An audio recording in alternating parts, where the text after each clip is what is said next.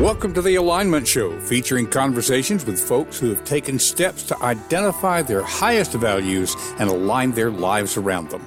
Time on this earth is not unlimited, and you may be seeking to make sure you spend your time on things that matter to you. These conversations will encourage you and support you in doing so.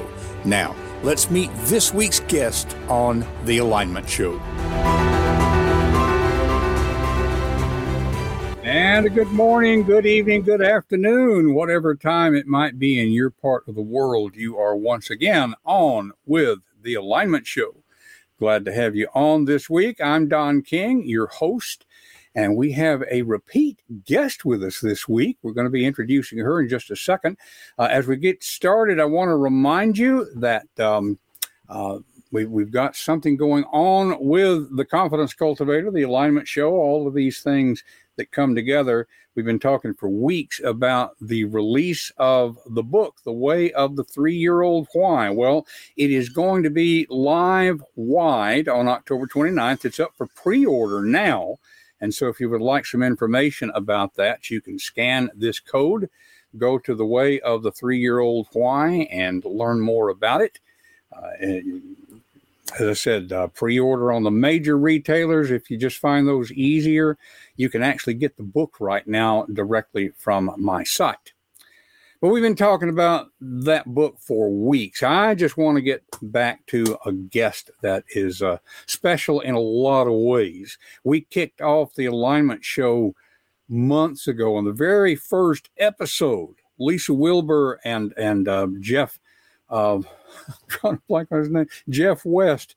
Sorry, folks. It's been one of those mornings. They were the first guests. And so we are glad today to have back with us Lisa Wilber. Once again, Lisa, I'm going to go ahead and bring you on, and we'll give you a proper introduction in just a moment. But welcome once again to the Alignment Show. Yeah, glad to have you this week. Now, when we had you on before, it was mainly because of the book that you and Jeff co-authored.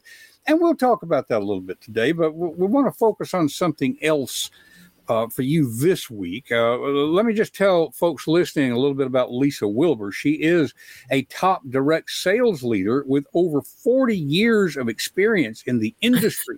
I think it's interesting that you must have started as a 7-year-old. She's been in the top 10 money earners in her core direct sales company for 2 decades. She is an author, also a proud member of the Go Givers Success Alliance, and that's where I met her.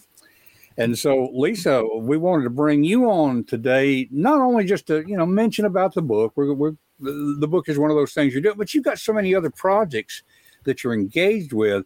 Here on the Alignment Show, we tend to go a lot into people's origin stories because you had to take some chances to do the things that you do. It hasn't always been that you were in the top 10 of whatever. Accurate? Yes, absolutely. So, we were talking before we started recording about some other people in our lives and how you have to make some accommodations and sometimes all of those things that make you not take chances. But in order to do what you do now, you had to take some chances. So tell us a little bit about what led you. I think most everybody thinks about, I'd like to start my own business. I'd like to write a book. But they don't take the chance. What enabled you or led you to take the leap? Is that too big a question? Oh, no, I was forced into this, really. No, it was a recession in the late 80s. I was a secretary, which is a safe job for me. I knew how to do that. And my whole department got laid off. And I originally did go next door in that company and didn't like my coworkers. And I went home, and my husband at the time, I was snot bubble crying, which ain't pretty. That is not pretty, right? And he said, why don't you do more with that Avon thing you've been playing with? And at the time I thought, oh, you simple man. I didn't know anybody making full-time money doing direct sales, not just Avon, any direct sales. So I originally thought that was the craziest idea I'd ever heard, but then I couldn't get anything else. So I thought, well, the only way that's really going to work is if I decide that's going to work. So I thought, you know what, I'm just going to keep going at it every day until I make enough to replace that pay. Now, it took me a while, and actually partway through, I caved in and got a job at a bank for 6 weeks. But the reason it lasts for 6 weeks is because the boss yelled at me. Oh. And I may have been broke as a church mouse, but I wasn't going to take that kind of disrespect. So I said, I'm not sure who you think you are or who you think I am, but I'm not going to sit here and let you yell at me. I quit. So and then from that moment on, I said, the freedom of working for myself is something that I hold at such high value that I'm going to do whatever it takes. I'm just going to keep at it every day until I make sure I don't have to work for someone else again. At that point, I didn't realize that that was the best choice because I wanted to have a lot of money. I didn't want to be broke as a church mouse my whole life. With direct sales, I got to decide how much I earned. And back then, I still thought a regular salary was more money. That meant more money. But I didn't realize that puts a ceiling on how much money I can earn when someone else decides. On commission or when you work for yourself and can generate money a bunch of different ways, no limit. I could earn whatever I wanted. So it all was based on how smart I could be about it, how many ways I could earn money, and how much I stayed after it. So once I finally figured that kind of stuff out, now still my life revolves around, what can I do to add value so that I could earn more money, and in the amount of time that I have. So it's all like a little chess game, and it's awesome. I haven't worked for somebody else since then. So that's been roughly 40 years. Am I getting the timeline right? Yeah, I was obviously a wee child at some. Yeah. Well, Right. let me explore a little bit about this. You were already doing Avon. You just weren't doing it full time. Right. I signed up. How long had you been doing it part time? I signed up to sell Avon in 1981 when I was married to my first husband on Guam. I was a Navy wife. I saw other wives doing direct sales playing around. And I was just playing around then, selling some. And then when I moved back to the States and, cut his anchor adrift, right, I was doing direct sales the whole time, but I didn't think of it as full time. Because until husband 2 said, why don't you do more with that Avon thing you've been playing with, it didn't dawn on me that was even a possibility. I guess I'm a visual person where I need to see someone else having done it. And that actually the way I look at stuff has made me the way I am. I want to make sure that's why I do speaking and I do books and I do all kinds of stuff, because there are other people like me out there that need to know, you can do this full time for a whole career and not only make some money, but make some fabulous money. And I know there's other people that need the example. So that's why. And somebody, one of our regular listeners, a good friend of yours and mine, Peg Duchesne, she has quoted you on the screen for folks who are getting this audio only. Okay. She's quoting Lisa Wilber. When you work for yourself, there's no limit on your income. Absolutely. But for 8 years or so, 7, 8 years, you were doing it part-time. You've even used the word play with. Oh, yeah. Okay. So one of the things I'm thinking about is that there's two things related here. There are a lot of people who, if they were in the situation you initially described, I got to have this job, I got to pay the bills or whatever. The boss yelled at me. I don't like that SOB, but I've got to put up with it because I've got to pay the bills. Okay, what I'm digging for here is the little thing that and big thing that made the difference for you to not put up with that. Now, let me put this in a context for our listeners here. One of the people I turn to a lot is Joanna Penn, independent author and publisher. I've heard her say that there's 3 motives for writers. There's fame or fortune or freedom. Now, you can go for all 3, but generally there's one that stands out as being the primary? Joanna's very clear that freedom matters more to her than fortune.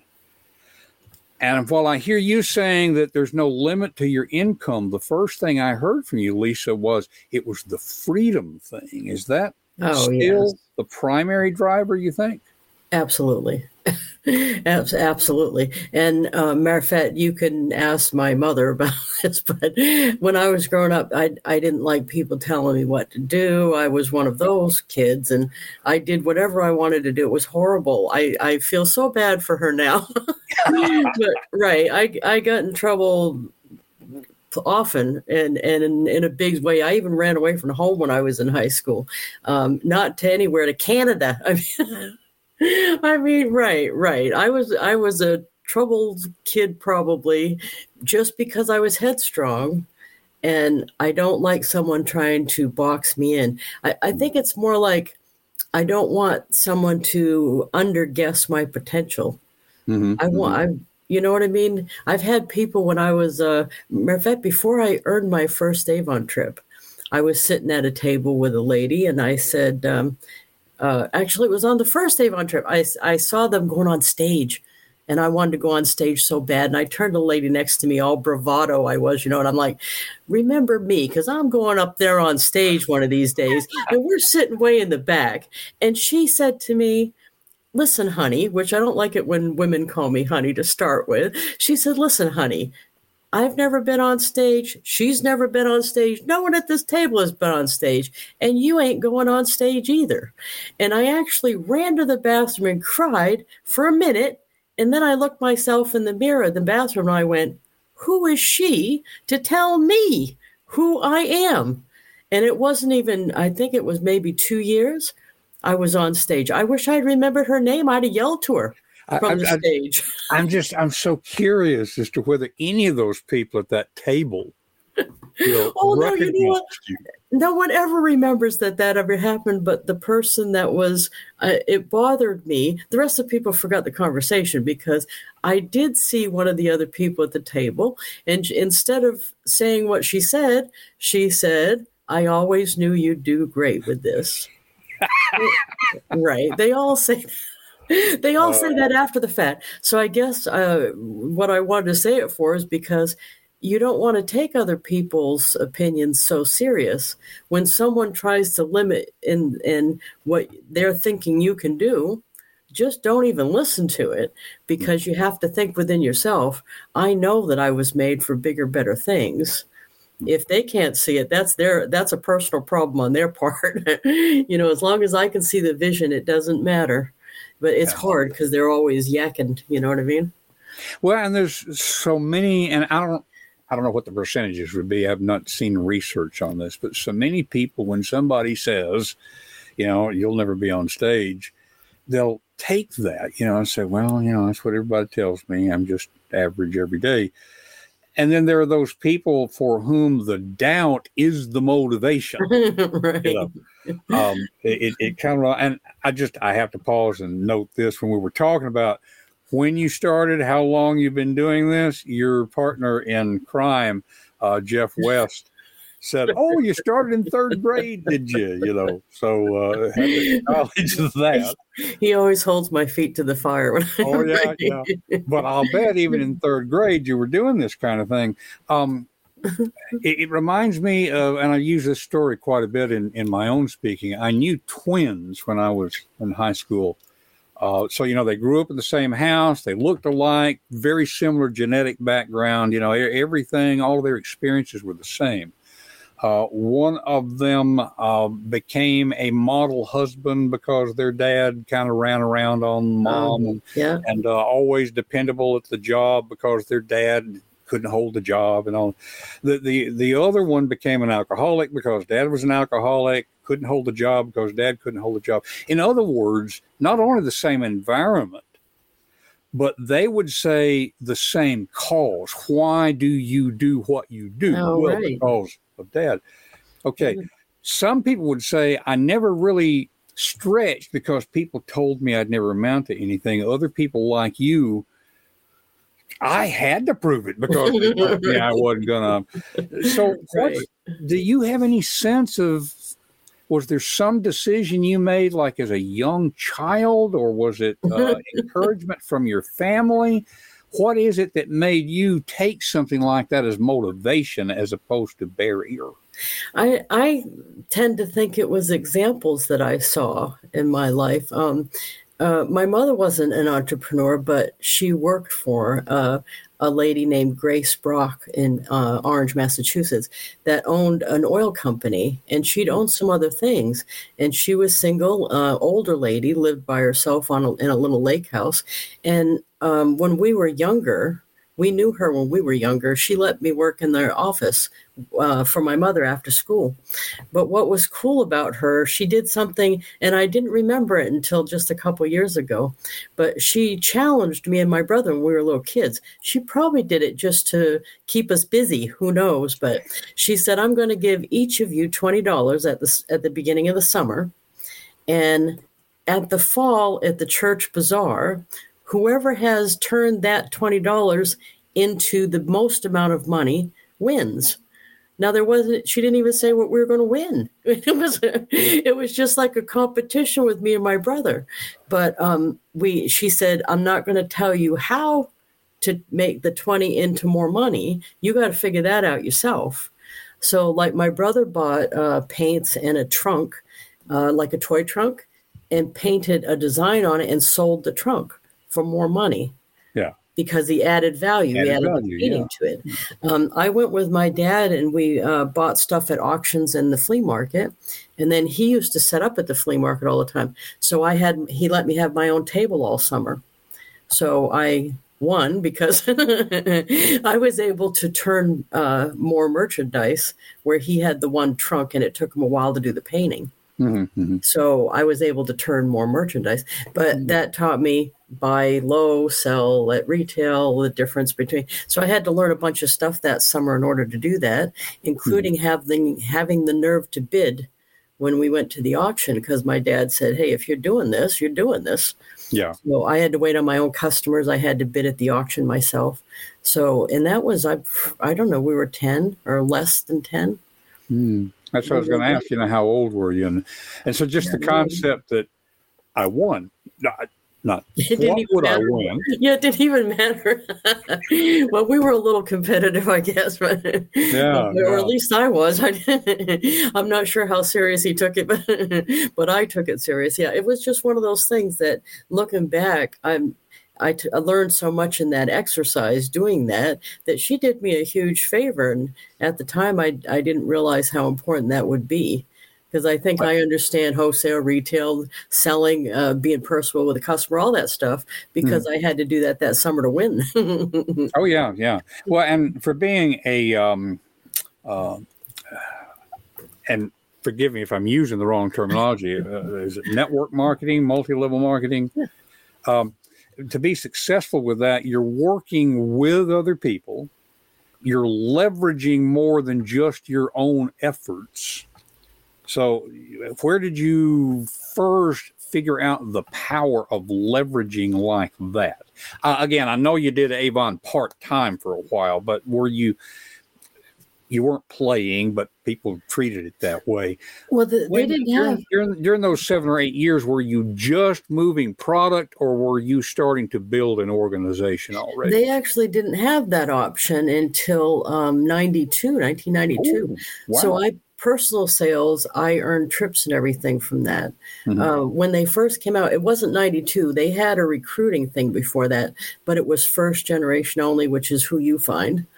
And you just earned a set percent. It didn't matter. But still, because I did that early on, I knew the more people I had and the more I helped them, the more money I would earn. So then when leadership came out, that's what they call their network marketing program. At first I thought, oh, that's going to be the ruination of the company. Don't you always think that about the biggest opportunity of your life, right? Well, and big changes. Right. It was a change, right? Yeah. And I didn't go for it. I dragged my feet for over a year. And then they did away with the other program, which forced my hand because I was trying to do full time. And then once I did research on network marketing, I realized the only real practical way that I was going to earn six figures, which was one of my early goals, was if I could leverage other like team members selling also. For me personally to sell my way to six figures, I would have to be a five-armed paper hanger going, right? But to have a team of people, that would be easier. And sure enough, that's what it was. But it did take a long time. The build up to earning the six figures took another 3 years after I started, and it was a long grind, I'll tell you. And what's funny is looking back now, none of the people I knew back then are still in. And Okay. And I've had this spectacular career where I've earned all of this income. Plus, I've earned over 40 free trips from that company. So, I mean, all this lifestyle was simply because I didn't quit. I mean, I'm not smarter, I'm not thinner, I'm not prettier, I'm not a lot of stuff, but I certainly didn't quit. I was persistent. The value of persistence there. Yeah.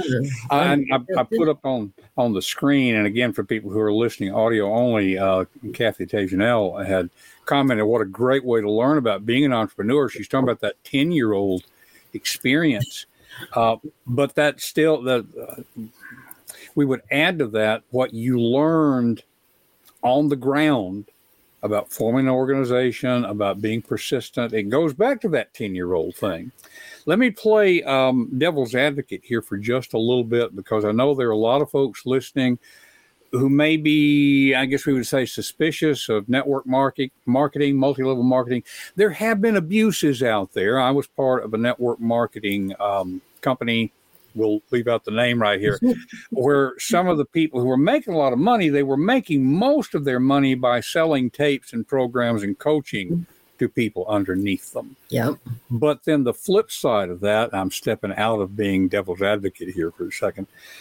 You look at the average insurance company, there are agents and there are regional directors and there are vice presidents and there's a president. It's a network. The reason that the president of the company makes as much money as he or she does is because they are running an organization. Okay, so what could you say to somebody now who is considering, some sort of network marketing, multi-level marketing? How do you make sure it's legitimate? And what's, in the time we have here, 2 or 3 things that you would have said to yourself back then that would help you get where you are now? Well, I'd heard all those things too about how bad it was. That's why I thought the company was going to ruin the company. But the reality is, if products are moving or something of value gets bought and sold, and that's how the field is earning their money, then it's really no different than the sales team at Sears or any other retail store. It's just a sales team with a manager. Now, they don't call the managers in network marketing. We're upline, but I'm responsible for educating. I'm responsible for recognition. I'm responsible for the same things that a management would do. So it really isn't, it's just a way to distribute products. So I think where it gets icky is when companies don't have a product they're moving and they're just having a big giant sign-up fee that everybody's splitting. Then that's obviously not even legal. So you want to look for a company that has a legitimate value. If it's not an item, a product, it has a big value on its own that people would buy whether or not it was a network marketing situation. And then look for what you're responsible for when you're in that. So it can't be like you get paid a whole bunch of money for doing nothing. If it's too good to be true, it's too good to be true. Yeah. Don't listen to that part, right? Pretty good wisdom right there, yeah. Well, and you have to take responsibility for your part in this. You can't just sit there and say, well, it's network marketing, I'm going to get a whole bunch of money for not doing anything years on end. And I don't look at it that way. I think every single check that I get, what value did I bring to the company and my team members to justify that check? Because I need to do that. I need to bring value to not just myself, but the team members and the company if they're going to continue to pay me. So I'm not owed that money for doing nothing. And I think a lot of people get slipped up there. Well, yeah. And I mean, we've used the word value a lot in the show today. That's what we always come back to. Matter of fact, the tagline for the alignment show is living your values to value your life. You know, you're offering something of importance in some way to somebody, to where what you have, they value more, and then they give you money, which you value. You know, you're trading value for value. So many of these that are scammy, the value is only going one way. And, I don't knock the people that go speaking for money or have books out or sell the tape sets, because the reality is I think that I help people that are not in my downline that I'm not going to earn on. Mm-hmm. And from early on, I realized that if I was going to do that freely, I was going to need to find a way to generate income to justify my time. Mm-hmm. So I do speak at events in charge. I do write books and sell them, and now non-downline buy them. And I do that because it eats up a big, giant chunk of my time to help people not in my downline. Mm-hmm. And I think there's nothing wrong with that. I would rather be able to justify my time and provide value as far as, like, for the book, the information in the book is valuable to the person buying it. So I'm not just selling them something. Absolutely. Yeah, that. So I don't knock people who are doing those kind of things. I think it's necessary if you're going to help everybody and not just your downline. Yeah. I mean, and we just really want to emphasize that sales is a very honorable and necessary profession. People will sometimes look at it askance, but the root of the word sell is to serve. Come linguistically, it has roots in a word that means to serve. And so as Jeff says, Lisa's mindset is why she's so successful. Everyone in direct sales or network marketing would do well to follow her. And folks, I want you to hear what she's saying there. It's offering true value. Not like the hardware store, just actual value. And that comes through the books and the training and all that sort of thing. In fact, if you gave it away for free, people probably would not value it as much. They wouldn't recognize its worth. So a lot of it comes down to what's the motivation behind it. And we can certainly see that with Lisa and Jeff and Bob Berg. I had put that up on the screen a little earlier. We're going to put it again. Bob Berg said, plain and simply, Lisa Wilber is one of my real life action heroes. And folks who listen to this program know how highly we hold Bob Berg there. Well, and before we run out of time, because I'm looking at the clock and realizing we're getting close to the end, want to mention these things that you have been involved in. You and Jeff West co-authored, said the lady with the blue hair. And let me zoom in on you right there. Okay. And on my camera's backwards, but I bet people can read it. Award-winning business book, your business stable. Okay. Yes. And let's also show here, this is your group on Facebook, the Blue Hair Brigade, and you guys really provide great value through this group. I mean, it's not just pushing the book, although the book is huge value, okay, but you're continuing to offer value here. In fact, folks, I want to be sure that, because we're showing Facebook, here is, I'm going to rearrange things here. Here is how to find Lisa on Facebook. Did I put that? That's your YouTube channel. I think that was the QR code, wasn't it, that we did? Yeah. There you go. Okay. So this is the easy way to get to Lisa on Facebook. It was this QR code. Those of you who are saying QR code, I'm on audio. We're going to have that link in the show notes. Okay. But if you're watching this on screen, this is the easy way to connect with Lisa. And we just showed the Facebook group. Yep. Blue Hair Brigade. All kinds of ways to get in touch with Lisa. In fact, one of the best things to know about her is that she does things. It's kind of a newfangled, old-fangled sort of thing. She just says text her, and there's the phone number, folks. For those of you on audio only, it's 603-345-9466. And Lisa, what would somebody be texting you about? No, in any given day, it could be anything. You just never know, do you? So it could be Avon. It could be looking for advice. Could be trying to hire you as a speaker. Yes. And this is not the only book that you have out there. I'm going to turn over here. Latest book is Said the Lady with the Blue Hair, but she also has an anthology book coming out this year entitled The Entrepreneur Mindset, Inspirational Stories of Successful Leaders Solving Problems. Okay. And I just have to mention this one. Let's get the text thing off of the screen there. When I asked her, what is your latest project? And, people will tell me about their business projects, and that's great. That's a lot of what we're about here. But Lisa told me that my latest project, we are in the beginning stages of the third play for our community theater group, of which I serve as a producer. It's not all about making money, although, folks, making money is important.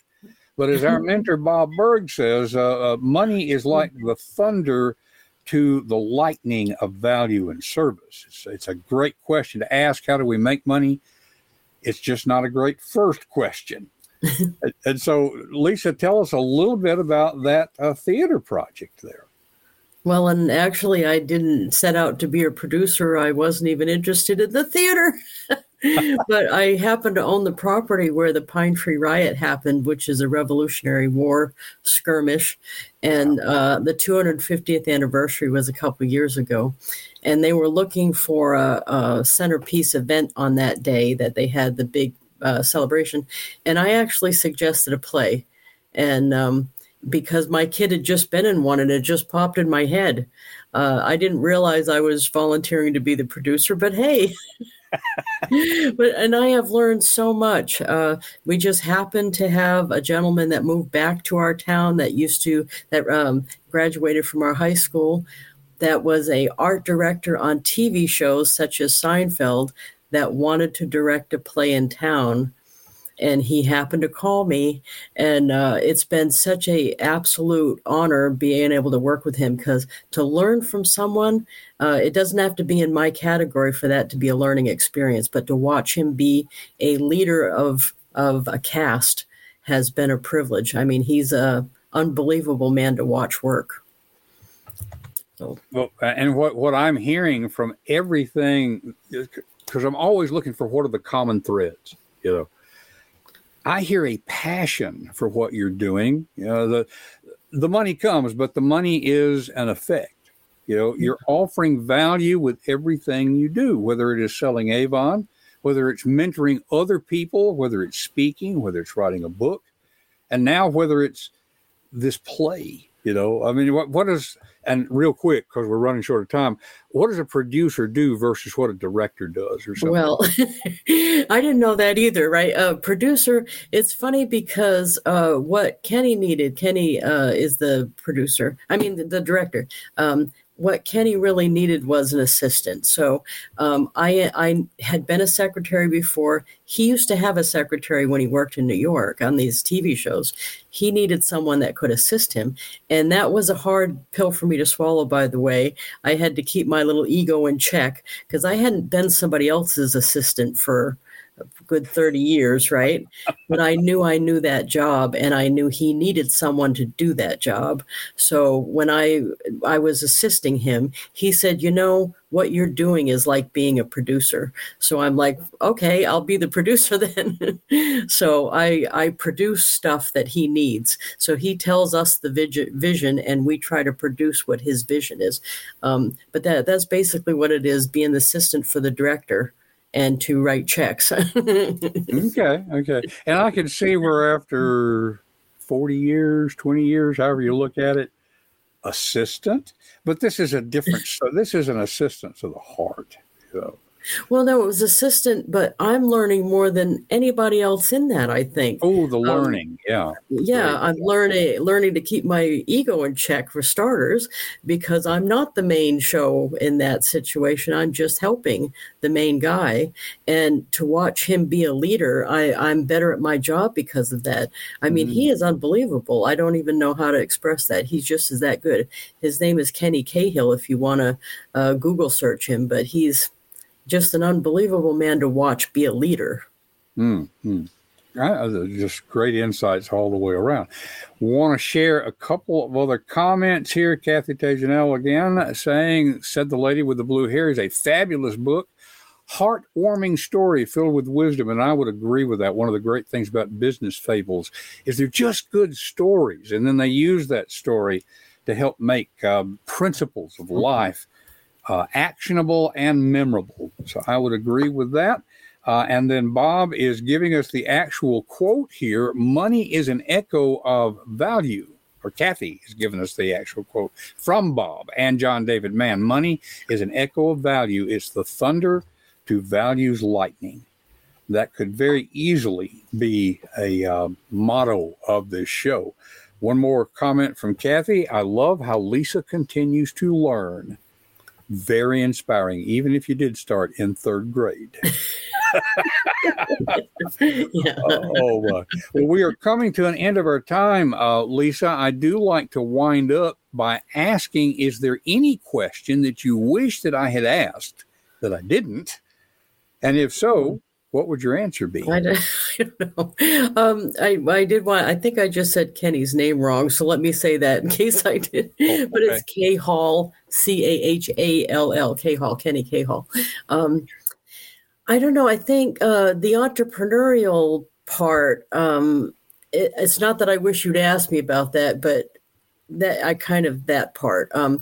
When I was just doing Avon, a lot of people just do that one thing. I always looked for opportunities to bring in money on the side, is why I was doing the speaking and the book. And I think it's my mindset of if it's going to produce income and be a good justification of my time, I want to say yes to it. And I'm glad that I've said yes to a lot of things, including the Blue Hair book with Jeff West. I'm glad that when he came to me, I didn't say, well, you know what, I don't want to do a book, or I'm not thinking of a book, or because I didn't have a book on my radar. I'm glad I said yes. It's one of those things that I'm glad I have all along tried to say yes to income producing things. And it's not always easy to do that, especially on a book project like this. I knew it would take a lot of time and over a long time. And I knew it would, and it has, but it's been so worth it. I mean, it's been a life-changing thing. So I'm just I've heard you say that a few times. You helped write a book to help change other people's lives, but the process of writing the book changed your life the most. Yeah. It's mind blowing. I don't even know how to, right. I'm a different person. I didn't know you before either. Well, that's true. Yeah. Most of the go-givers I didn't know before, but I was a lot different of a person. And I think it's all of you guys rubbed off on me. I don't know, a little pieces of everybody that I met there came together and changed me as a person. And I'm glad of it. I think I'm a better person. I think I'm a better business person too, not just a human being. I'm a better business person. So it's been a great experience, and I'm so glad I said yes. Oh, yeah. And we're going to be having Jeff on again for a future show as well. We didn't get the two of you on at the same time. I kind of wish that we had, because then we could play the Make Jeff Blush game. He has a blush-o-meter. We'll have to talk to him about that. And we're over time at this point, Lisa. So hang around for just a second in the green room so I can thank you properly. Just want to let folks know, and thank you so much for being here with us. Thank you. Yeah, we'll be right back with you. So, folks, coming up next week, we have a guest that I'm getting to know. His name is Dr. Keith McNally. He is a leadership coach specializing in facilitating discussions by bringing like-minded people together to create real impact. He does podcasts. He's seeking to change the conversation reduce the stigma around the conversation of mental health and personal well-being. So we're looking forward to that next week. Put it on your calendar. Now, we are going to the 1st of December. So here we are at the end of October, throughout November. We will still be here on Wednesday mornings, but December 1st, we are moving to Friday mornings for the Alignment Show. So you'll want to make sure and keep track of us. But in any case, we look forward to having you back again next week for conversations that can change lives, helping you to live your values and value your life.